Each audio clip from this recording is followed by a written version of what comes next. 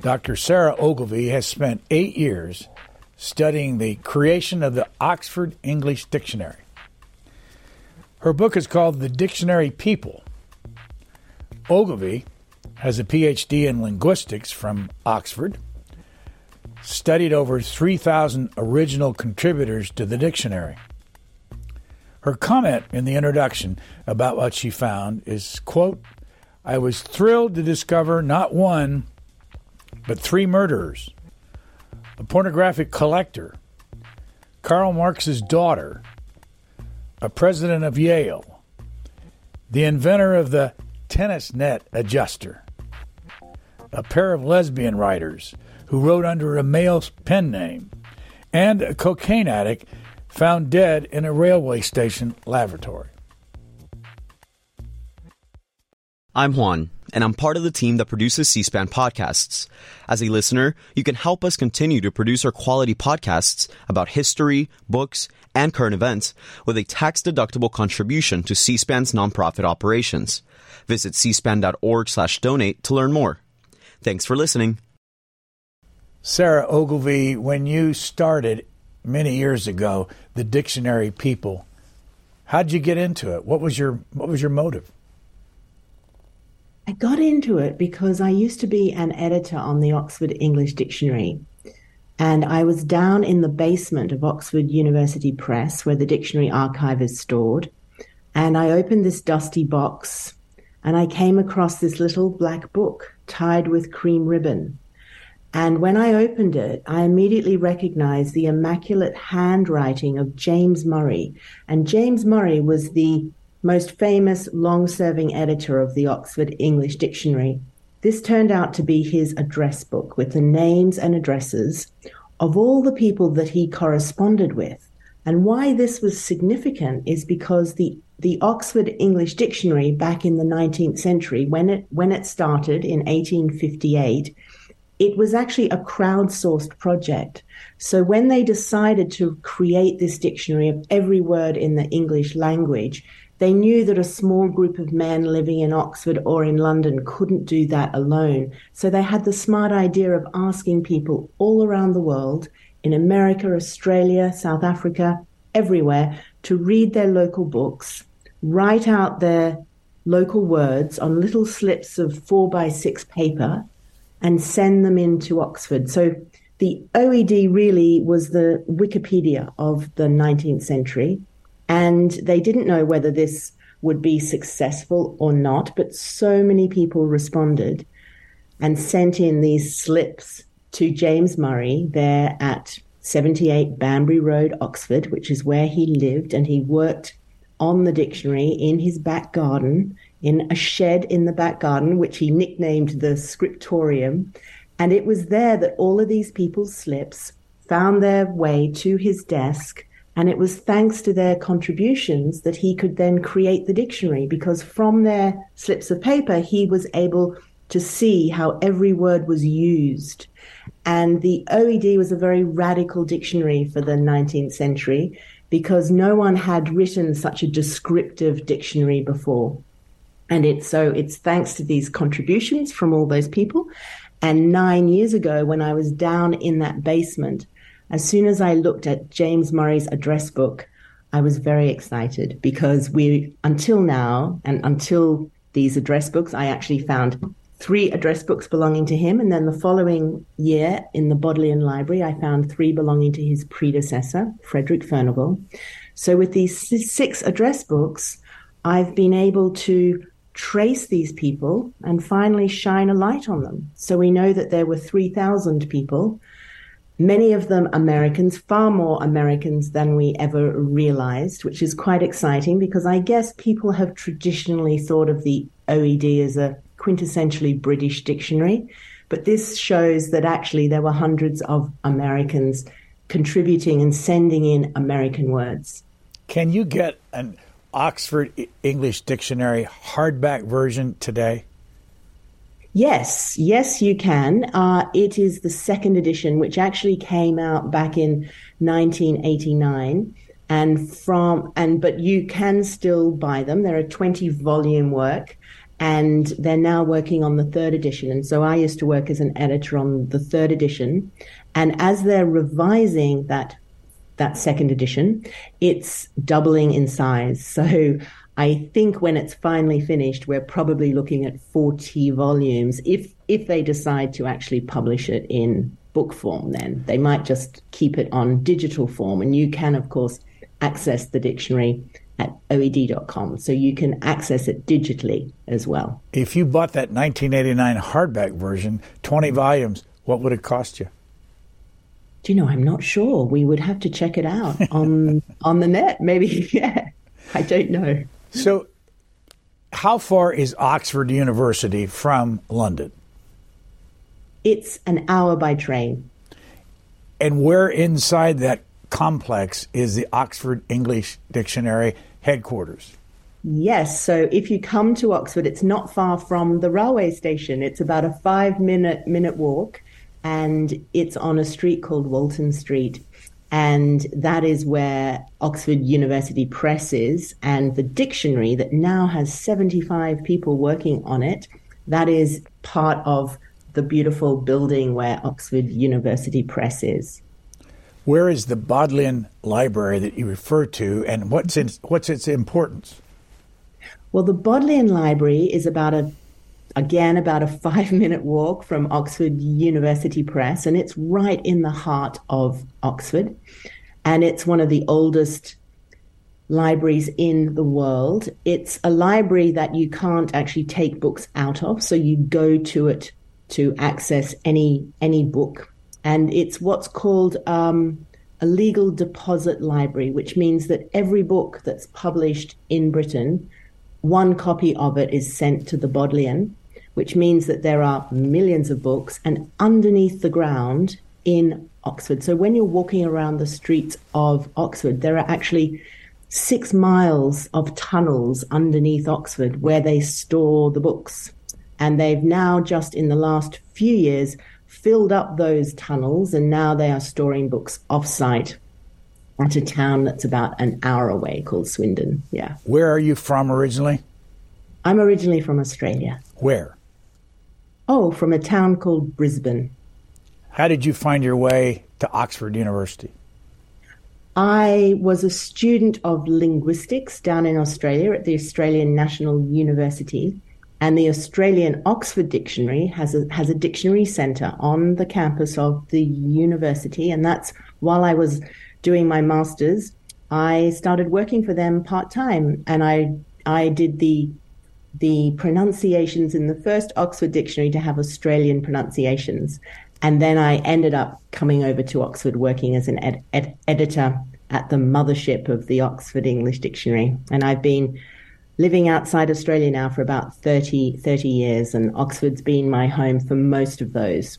Although, while I was working on this book, I was working at Stanford University, and they were wonderfully supportive, and they loved this project. And I worked with a team of students there who helped me research those 3,000 people. And we trawled through censuses and marriage certificates and death certificates and birth sites, and we just tried to find out as much as we could about these 3,000 people, because we figured many of them devoted their lives to this. So the top scoring contributor, who sent in the most slips and therefore the most words, sent in 165,000 slips. The next top contributor sent in 151,000. So these people became absolutely committed to this task. And I then became committed to telling their story and finally shining a light on them. An American part of this book is a guy named Dr. Miner.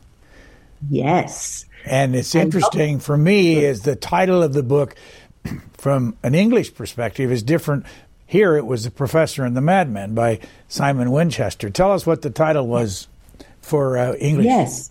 Exactly. So Simon Winchester wrote a wonderful book called The Professor and the Madman in America. It was called The Surgeon of Crowthorne in Britain, and it was about one of these 3,000 people. And his name was Dr. Miner. He was an American surgeon who came over to England and killed someone and ended up in Broadmoor, which is an asylum for the criminally insane. And it was there that he contributed to the dictionary. And before we found these address books, we thought that he was the only murderer and probably the only person living in a psychiatric hospital. But it turns out that there are 3 murderers, and he's just one of them. So in my book, one of the chapters is M for murderers, where I talk about these 3 murderers. And then there's also a chapter called L for lunatics, which is what people who were mentally ill were called on the census. And we have 4 people connected with what were called mental asylums back then. So we are talking about a very colorful group of people. Dr. Miner, tell us more about him. I know he spent some time in St. Elizabeth Mental Hospital here in Washington. He did, and then he went to England to recuperate, and it was there in London, in Lambeth, that he murdered someone and ended up, as I said, in the mental asylum. When he sent in slips to Murray, he signed his letters as Dr. Miner. And so Murray corresponded with him and just presumed that Dr. Miner was one of the doctors working at the psychiatric hospital. And after about 20 years, he goes to visit him and realizes there and then that this was not a doctor, but in fact an inmate. They became the best of friends, actually, and Murray eventually supports not the release of Dr. Miner, but his transfer back to America. So he actually goes back to America, I think I got it in the book, and I think in 1902, and it was there that he went to live back at St. Elizabeth's, and that was where he died in 1931. Who were the other murderers? There is Edward Muybridge, who is the famous photographer, the man who worked with Leland Stanford, the founder of Stanford University, to prove that when horses gallop, all of their feet rise off the ground. And he did that by setting up 36 cameras and more or less pioneering the early days of moving pictures. So Edward Muybridge was a famous photographer back then and a pioneer of moving pictures. He had a wife who had a love affair and was pregnant with a child that he thought might be the lover's child. So he hunted down the lover and murdered him. He managed to get off the murder thanks to the financial support of Leland Stanford, who gave him the best attorney. And he lived happily ever after and never went to prison. The other murderer is Sir John Richardson, who actually also stars in the chapter C for Cannibal. So basically there are 26 chapters from A to Z.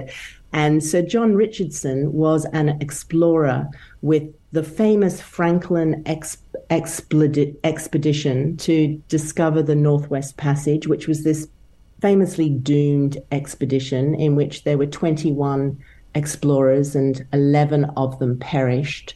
And while on that expedition, John Richardson ends up being tricked, he said, and he ends up eating the bodies of 2 of his fellow explorers, and then he murders one of his expedition members as well. Anyway, it's a bit of a complicated story, but it's a wonderful story, and I tell that in C for Cannibal. Karl Marx's daughter? Yes, Karl Marx's daughter is also one of the dictionary people. The fun thing about James Murray's address book is that he wrote all these little notes about people.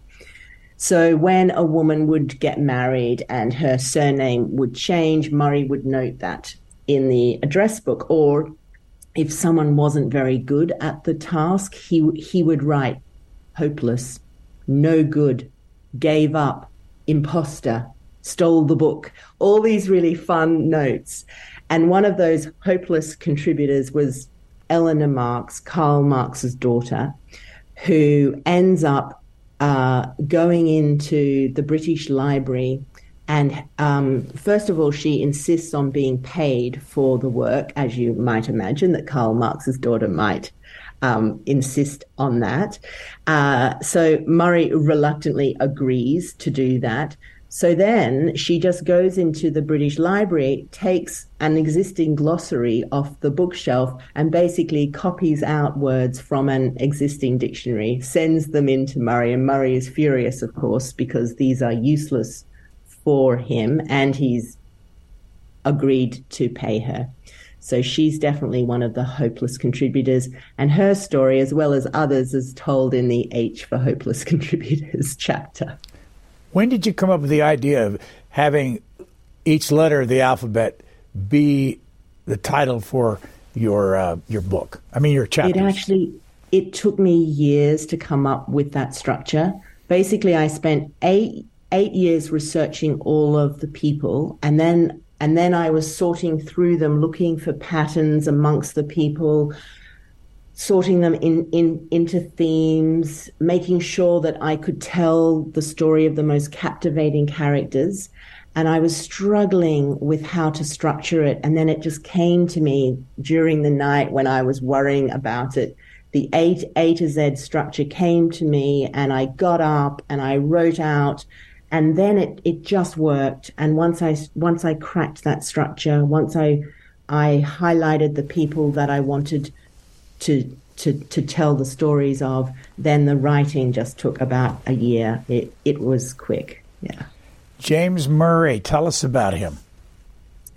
James Murray was similar to all of these other dictionary people. So one of the most surprising discoveries of this project was that these people are not the scholarly elites who you might expect. In fact, they're the amateurs, they're the autodidacts. Many of them left school at the age of 14 or 15, and James Murray, the famous editor, is actually one of those. He left school at 14. He was Scottish. He grew up in the Scottish borders. He taught himself 25 languages by reading different versions of the Gospels, and he was dedicated to analyze language and words. So when he became the editor finally in 1879, he devoted the rest of his life to this task. He used to get up at 4 a.m. He used to work till late at night. The scriptorium that I mentioned, the shed in the back garden, was dug into the ground partially and was therefore very dank and cold. And during the winters, the editors had to wrap their legs in newspaper to stay warm. And Murray gave absolutely everything to this task. He was a great scholar, but he always remained on the margins and on the fringes. He was never really accepted in the social and academic world of Oxford. He was never made a member of a senior common room of any of the Oxford colleges. So he remained an outsider, I guess. And there is a chapter, O for outsiders, because this is a common theme amongst the dictionary people. And one of the questions that I had was, what was motivating these people to volunteer so much of their time to this task? And when I realized that most of them were not the scholarly elites, I thought that the reason that they were probably motivated to commit themselves in this way was that this was a chance for them to be part of a project attached to a prestigious university and to be part of a project and a world that they were otherwise excluded from. James Murray had how many children, and how involved was his wife? James Murray had 11 children. His long-suffering wife, wonderful Ada, was more or less his private secretary and helped him and supported him. His children loved him. 2 of them wrote biographies of their father. They speak of a man who was great fun, which I talk about. So there's a chapter F for families. And he got all of the children involved in helping with the dictionary. So when the dictionary people sent in their slips, James Murray got his 11 children to help sort the slips, and he used to pay them a penny an hour to do that. And as I describe in the chapter F for Families, that he was fun, and he sometimes put little notes about the children in the dictionary. So there are a couple of references hidden in some of the entries about his children. And he died in 1915 while working on the letter T. So unfortunately, he died not knowing whether his life's work would ever be finished. The dictionary was finished 13 years later in 1928. And one of his daughters could attend, one of his daughters could attend the final grand dinner when the dictionary was finally published.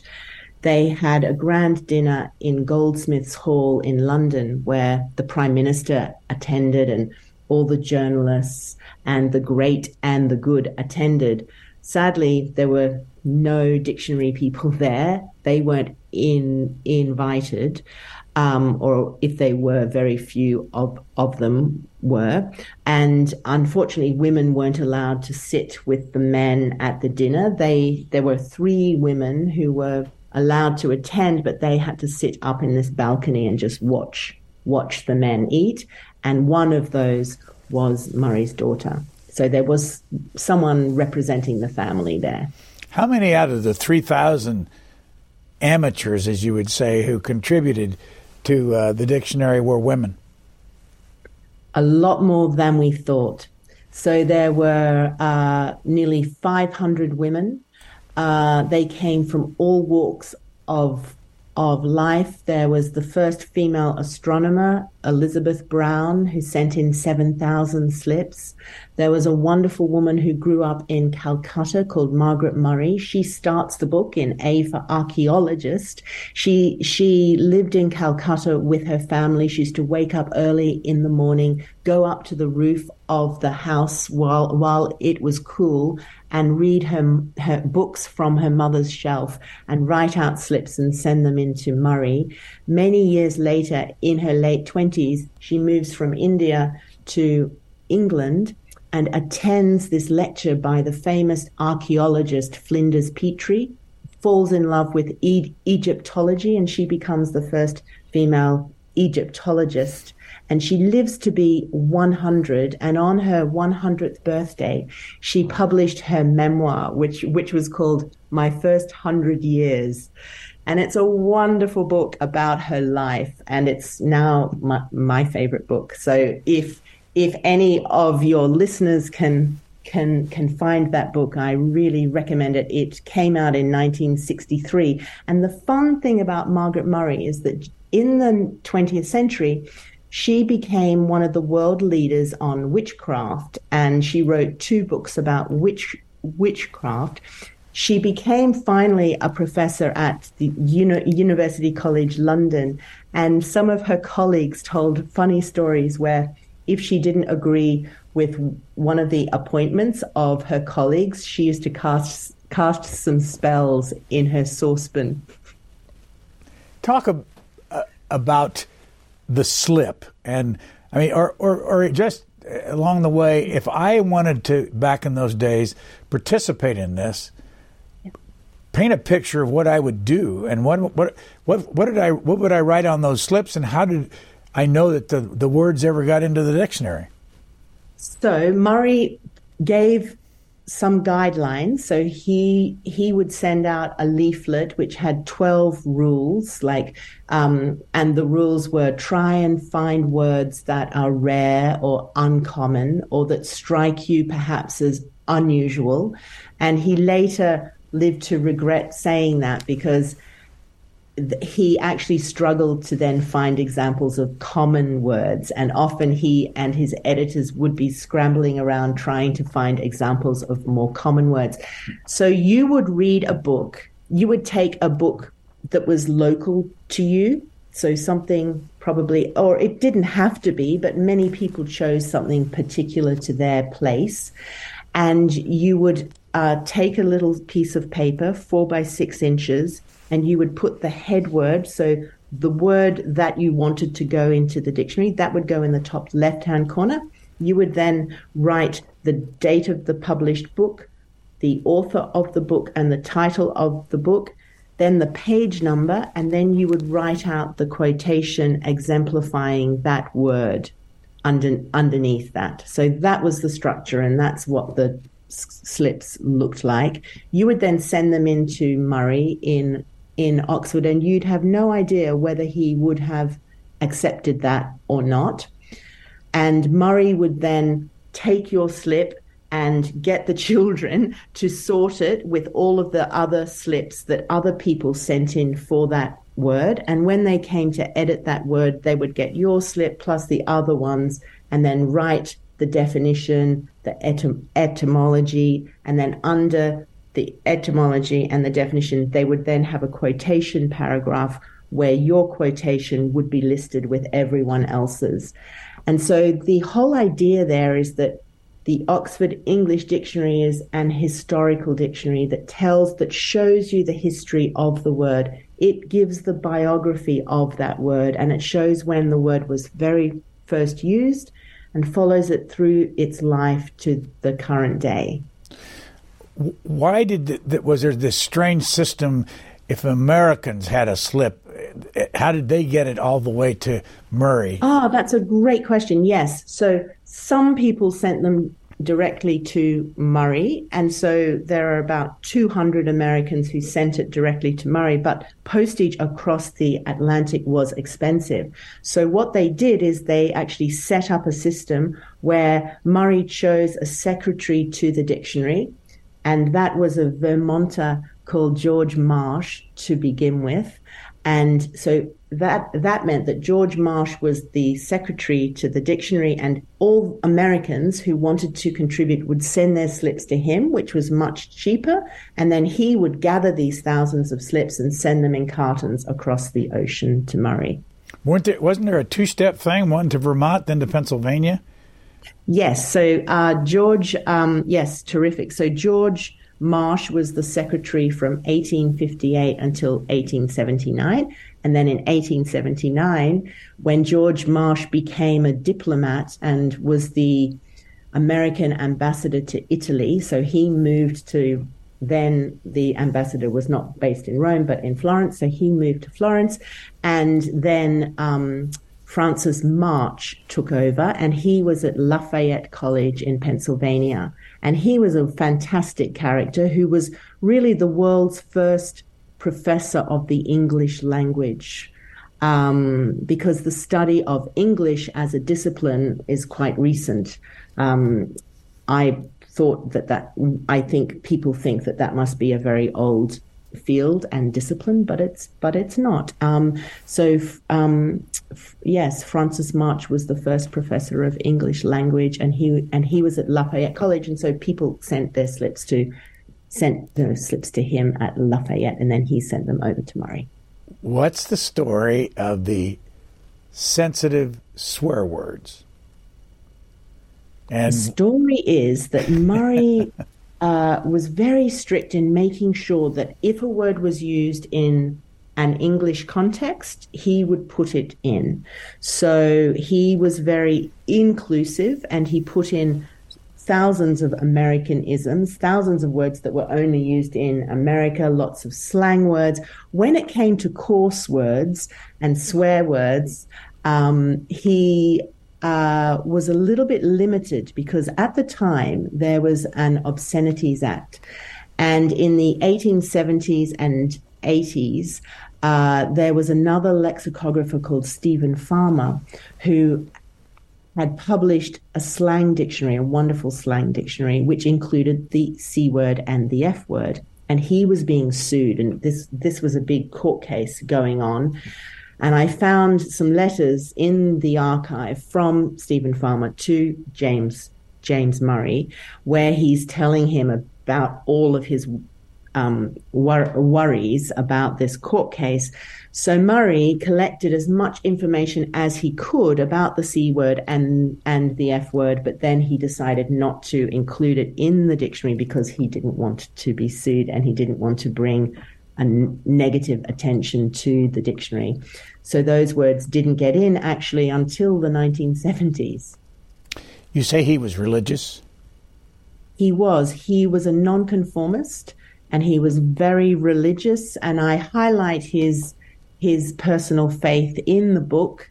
For the first time, really, no one has really written about his personal prayer life, but I found some of the prayers which he wrote and that he used to say daily. And I also found a wonderful journal entry about this mystical experience that he had walking in the Lake District. So in the 19th century, and I don't know whether people do this in the States now, but back then they used to go, when it was a full moon, people would go out walking at night, and James Murray went out alone and got lost in the mountains around the Lake District, and he had a mystical experience where he fell to his knees and he prays to his God to save him, and that really changed his life, and he was saved and he found his way back, and he was always extremely grateful to that experience and referred to it throughout his life, and I tell that story.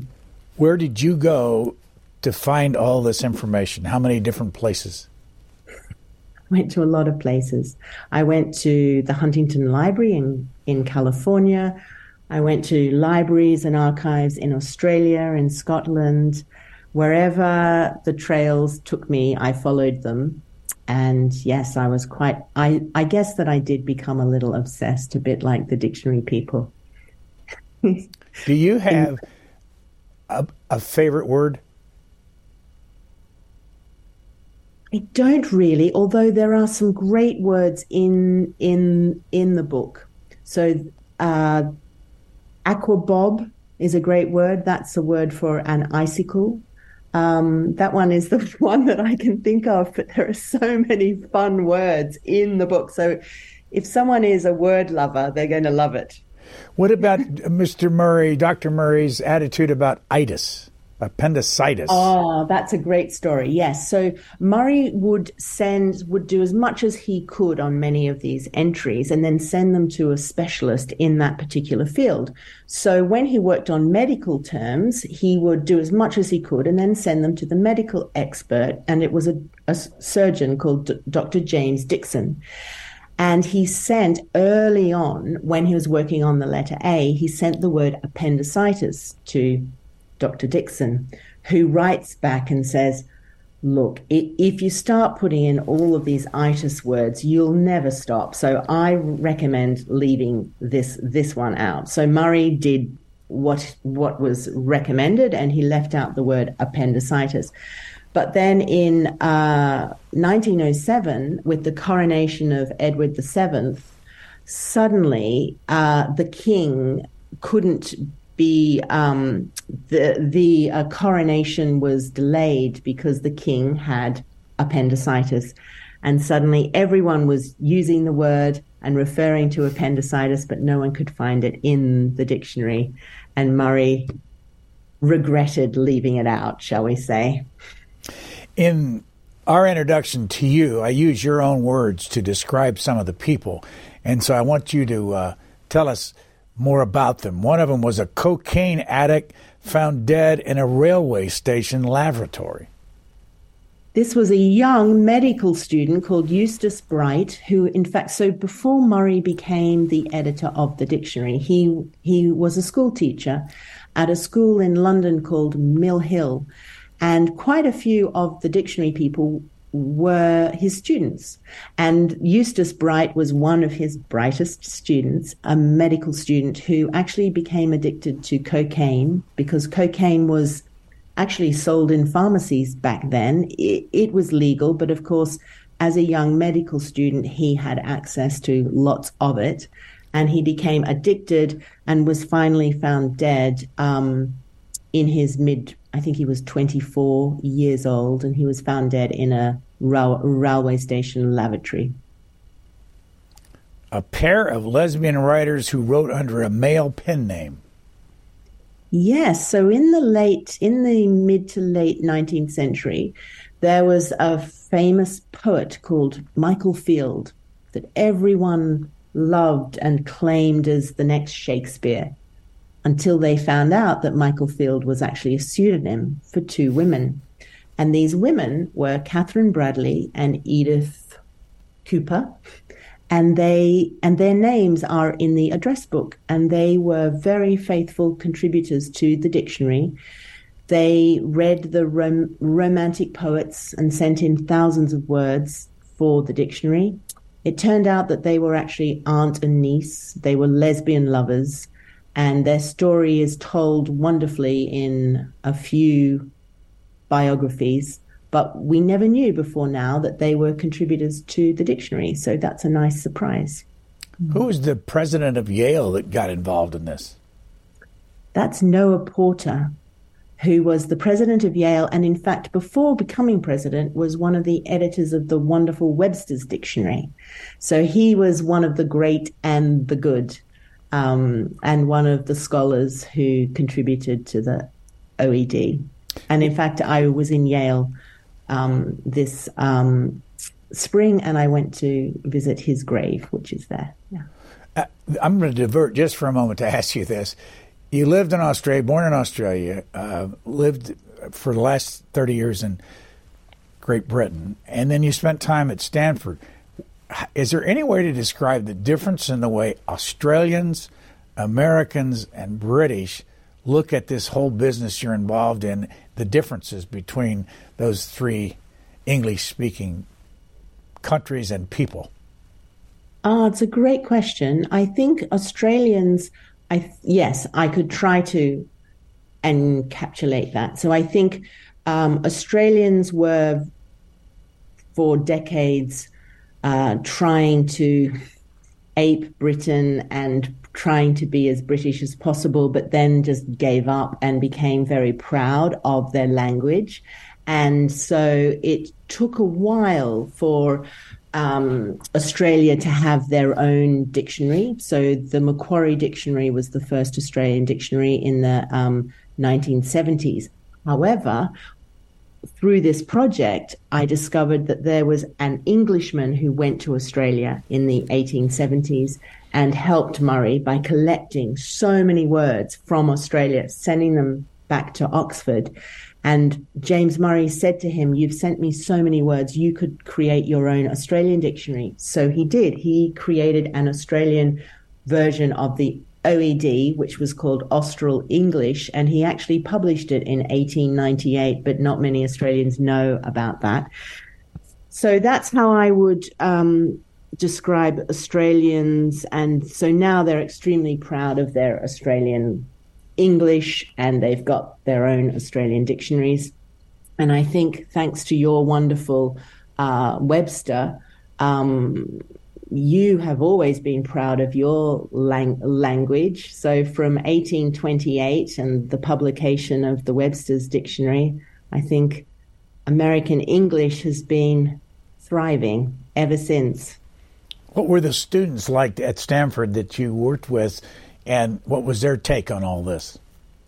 They were so bright and fantastic and enthusiastic, and they were tech savvy. So in fact, a lot of the research for this book comes from digital analysis. We created together two large databases to just cope with the scale of this project, because when you're researching 3,000 people, you've got to have a way of storing all of that research. So we created one large database for the people, another large database for their contributions, all the books that they read, because in Murray's address book, he would list the person, their address, and then every book that person read, the number of slips that they sent in per book, and the date that he received those.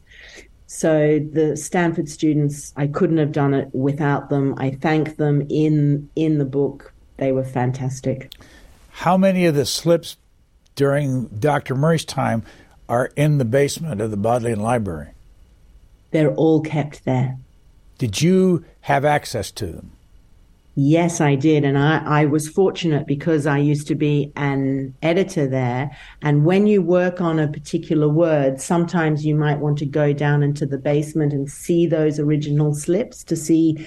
And so they're all stored down there, millions of these slips, not only the slips that actually got chosen to go into the dictionary, but all of those other superfluous slips as well. So everything is kept. It's the most wonderful archive. And the OED has a great archivist who's extremely helpful. And yes, it's a terrific place and a wonderful archive to work in.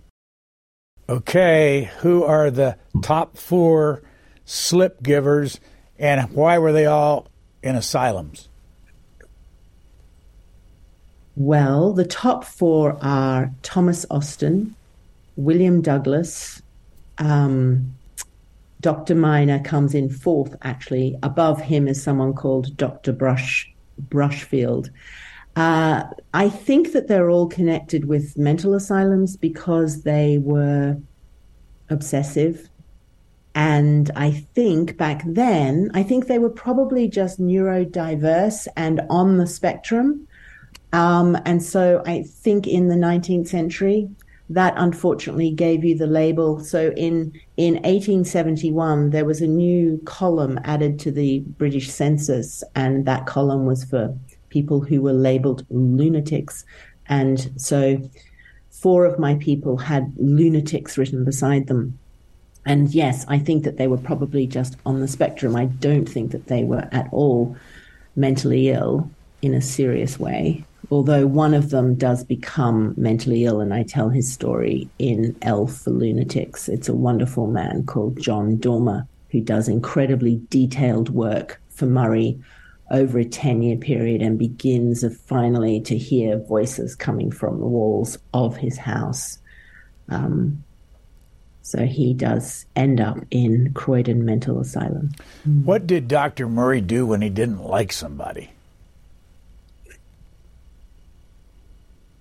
I'm not sure, actually. I think he probably just... Did he get mad at people? No, well, there's no evidence for that. I mean, he's very dismissive of people who don't work hard. And there were a few, as I tell, there were a few editorial assistants who I think he refers to as a numbskull. Yes, as a numbskull.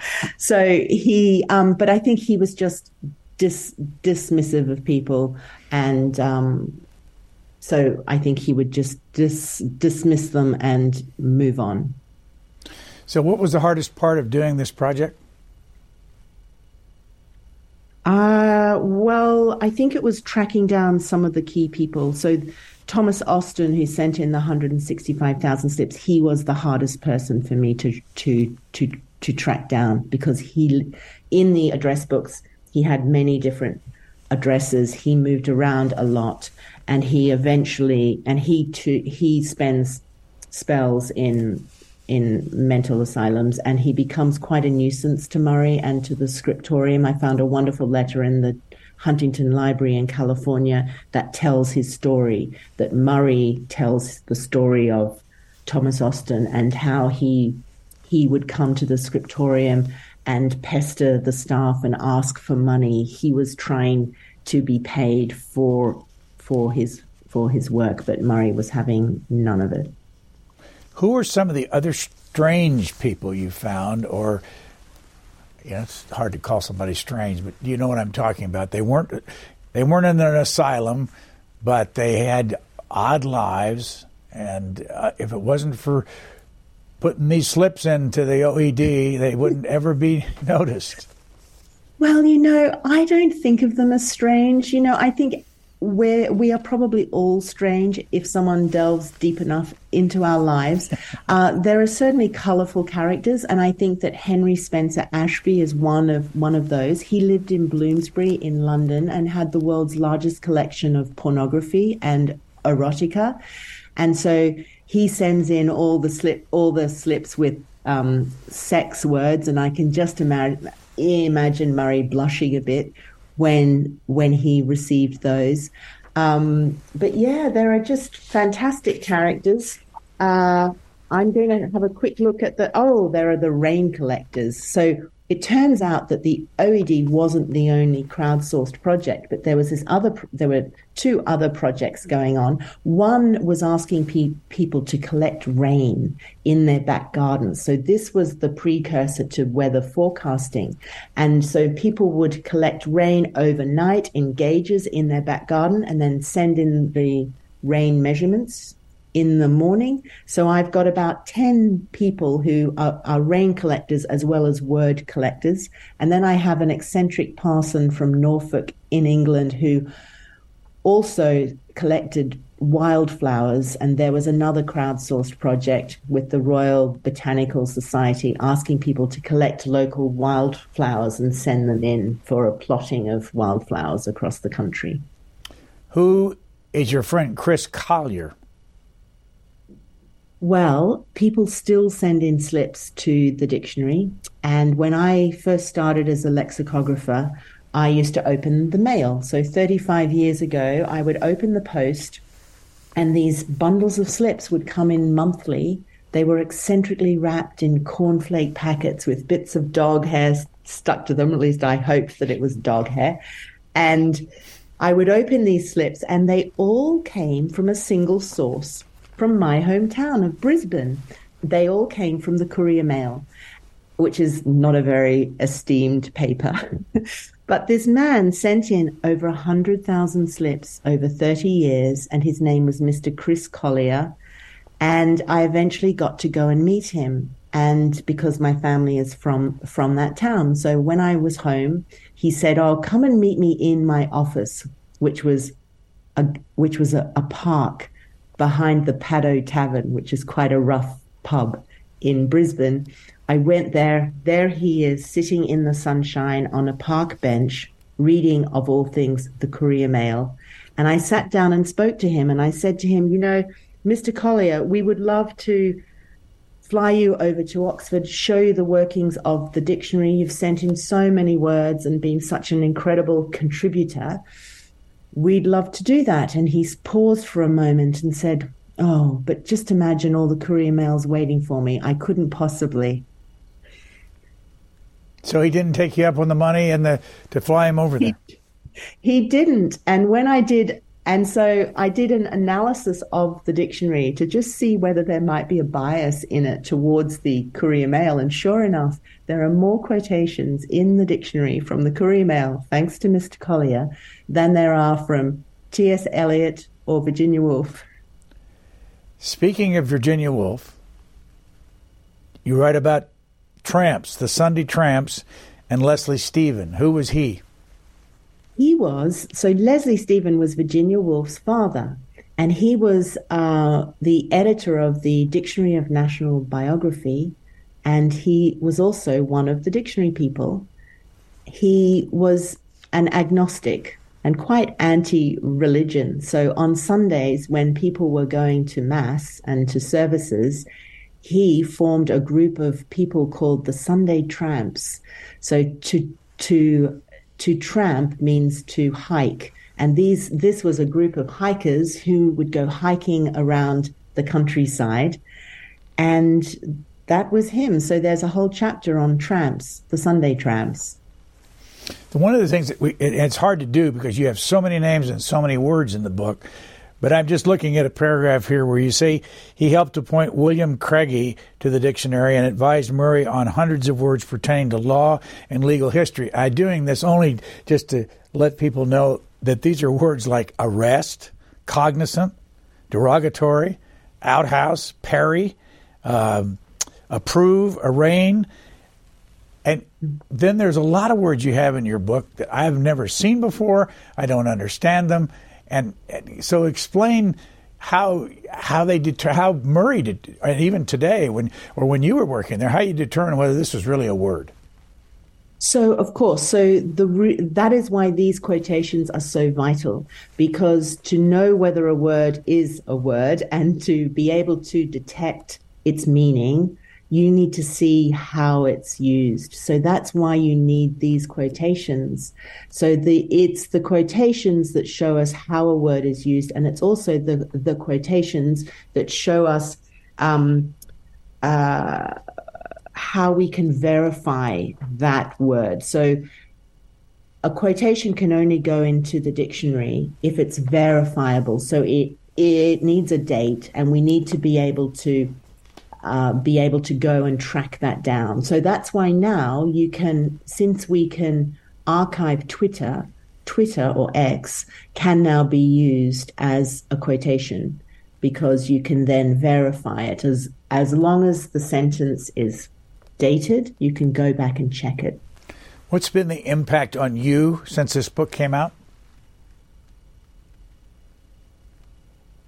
It's been very heartening to see the response, to see that people are falling in love with the dictionary, people, because I definitely did. There is a joy. I mean, there are some sad stories there, but basically these people are joyous, and they're generous. They gave of their time and of their energy and of their intellect, and there's something joyous about them. So for me, in discovering them and their lives, it was a joyous process. So this whole book has been joyous. I'm still enjoying it. I love to talk about them, which is so weird because I've been with them for 10 years. And you'd sort of think that I might be sick of them, but I'm absolutely not. And so and also there was a social justice aspect to this project. I really wanted people to appreciate the dictionary people and know about them and give them credit finally. The chapter O for Outsiders, your first sentence, Jane Austen was the first person to write the word outsider. Where did you find that? So if you go to her letters to her sister, there's a funny letter where she's writing to her sister and she's talking about a dinner party that she's just attended the night before. And she refers to someone at that dinner party as an outsider. And so I loved starting that chapter with that quotation from a letter from Jane Austen. And it's one of my favorite chapters, actually, because if you ask me who one of my favorite people is, I think it is Joseph Wright, who stars in the Outsider chapter. He started life in a very poor Yorkshire family where he was put to work at the age of 6 in a mine as a donkey boy. So a donkey boy was someone who rode a donkey and carried the tools for the miners. At the age of 11, he moves from the mine to work in a cotton mill. He still can't read or write by the age of 15, but he goes to a morning tea when he's 15 and someone is reading from the newspaper and he's captivated by the story and he's determined then to learn to read and write. He ultimately becomes the professor for comparative literature and linguistics at the University of Oxford. So he absolutely goes from being an outsider to being an insider, and he helps the dictionary on dialect words. He himself writes a wonderful dialect dictionary in the 1890s, and he becomes a close friend of James Murray's and a wonderful contributor to the dictionary. Where did the money come from? There was never enough money. Dear James Murray was not a good businessman because he agreed a deal with Oxford University Press where they would pay him in one lump sum. So they paid him to do the dictionary in 10 years. They paid him £10,000. And out of that, he had to pay all of his assistants and his editors. He had to pay for the books. He had to pay for the paper, the postage, as well as care for his family with 11 children. So he was always stressed about money and scraping around for money. And some of these dictionary people, as I tell, were wealthy and helped him by giving him funds at times. Does the Oxford English Dictionary today make money? I'm not sure because I don't work for it. I do know that it carries the prestige for Oxford University Press. So in that way, it's quite a priceless text. Without it and the prestige that comes with it, I think it would be a loss for the Oxford University Press. So it really is their flagship product. So in that way, it's quite a priceless book. What degree did you get from Oxford yourself? I got my doctorate in linguistics. Why did you go there? I went actually to work on the dictionary as an editor. And so then I did my doctorate after working as an editor on the dictionary. And I wrote my doctorate on the OED. So it really is a passion of mine. Describe Oxford. What does it mean to you? And describe it for somebody that's never been there. It's a big name, and we've interviewed lots of people over the years who are published through the Oxford Press.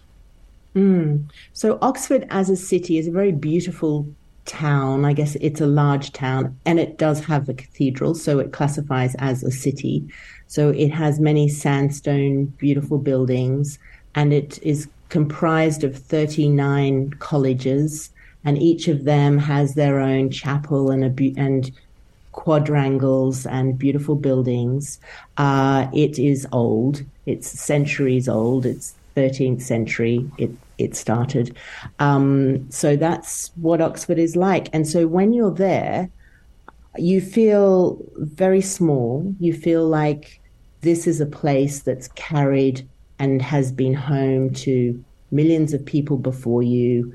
And it will, so I feel quite insignificant there. I know that this will be home to many other people after me, as it has before me. But there is something special about it. So it's a nice place to be. Yeah. Did you find along the way people that you'd like to write more about in another book?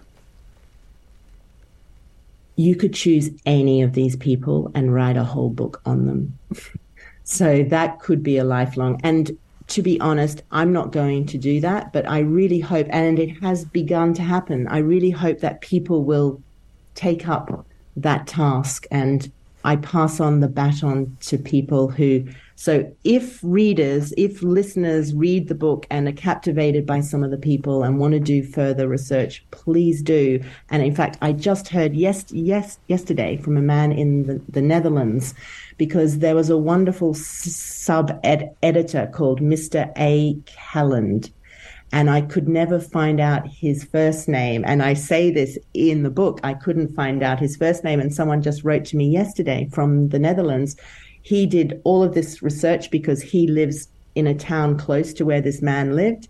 And so he found out that A stands for Abraham. So it's wonderful that this has started now to be a global task. And I really hope that more people will do further research on these people. I need to touch base with you on your P for pornographer chapter. Yes, well, that was the Henry Spencer Ashby who sent in the sex words, a very colorful character who was married with 3 children, but also had another wife and a whole family with her.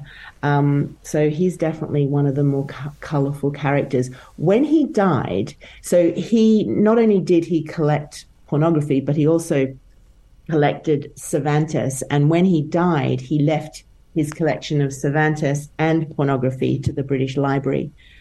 They wanted the Cervantes. They were very perturbed about the pornography. So I actually found a committee meeting minutes where they're discussing whether they should burn the pornography, what they should do with this. So they end up burning and destroying some of the pornography.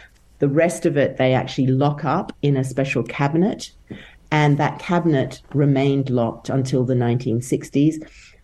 And today it's still stored. That cabinet is still stored behind the scenes in the British Library. You can call up and you can ask for some of the items in there, but it still exists and some of his pornography is still stored in it.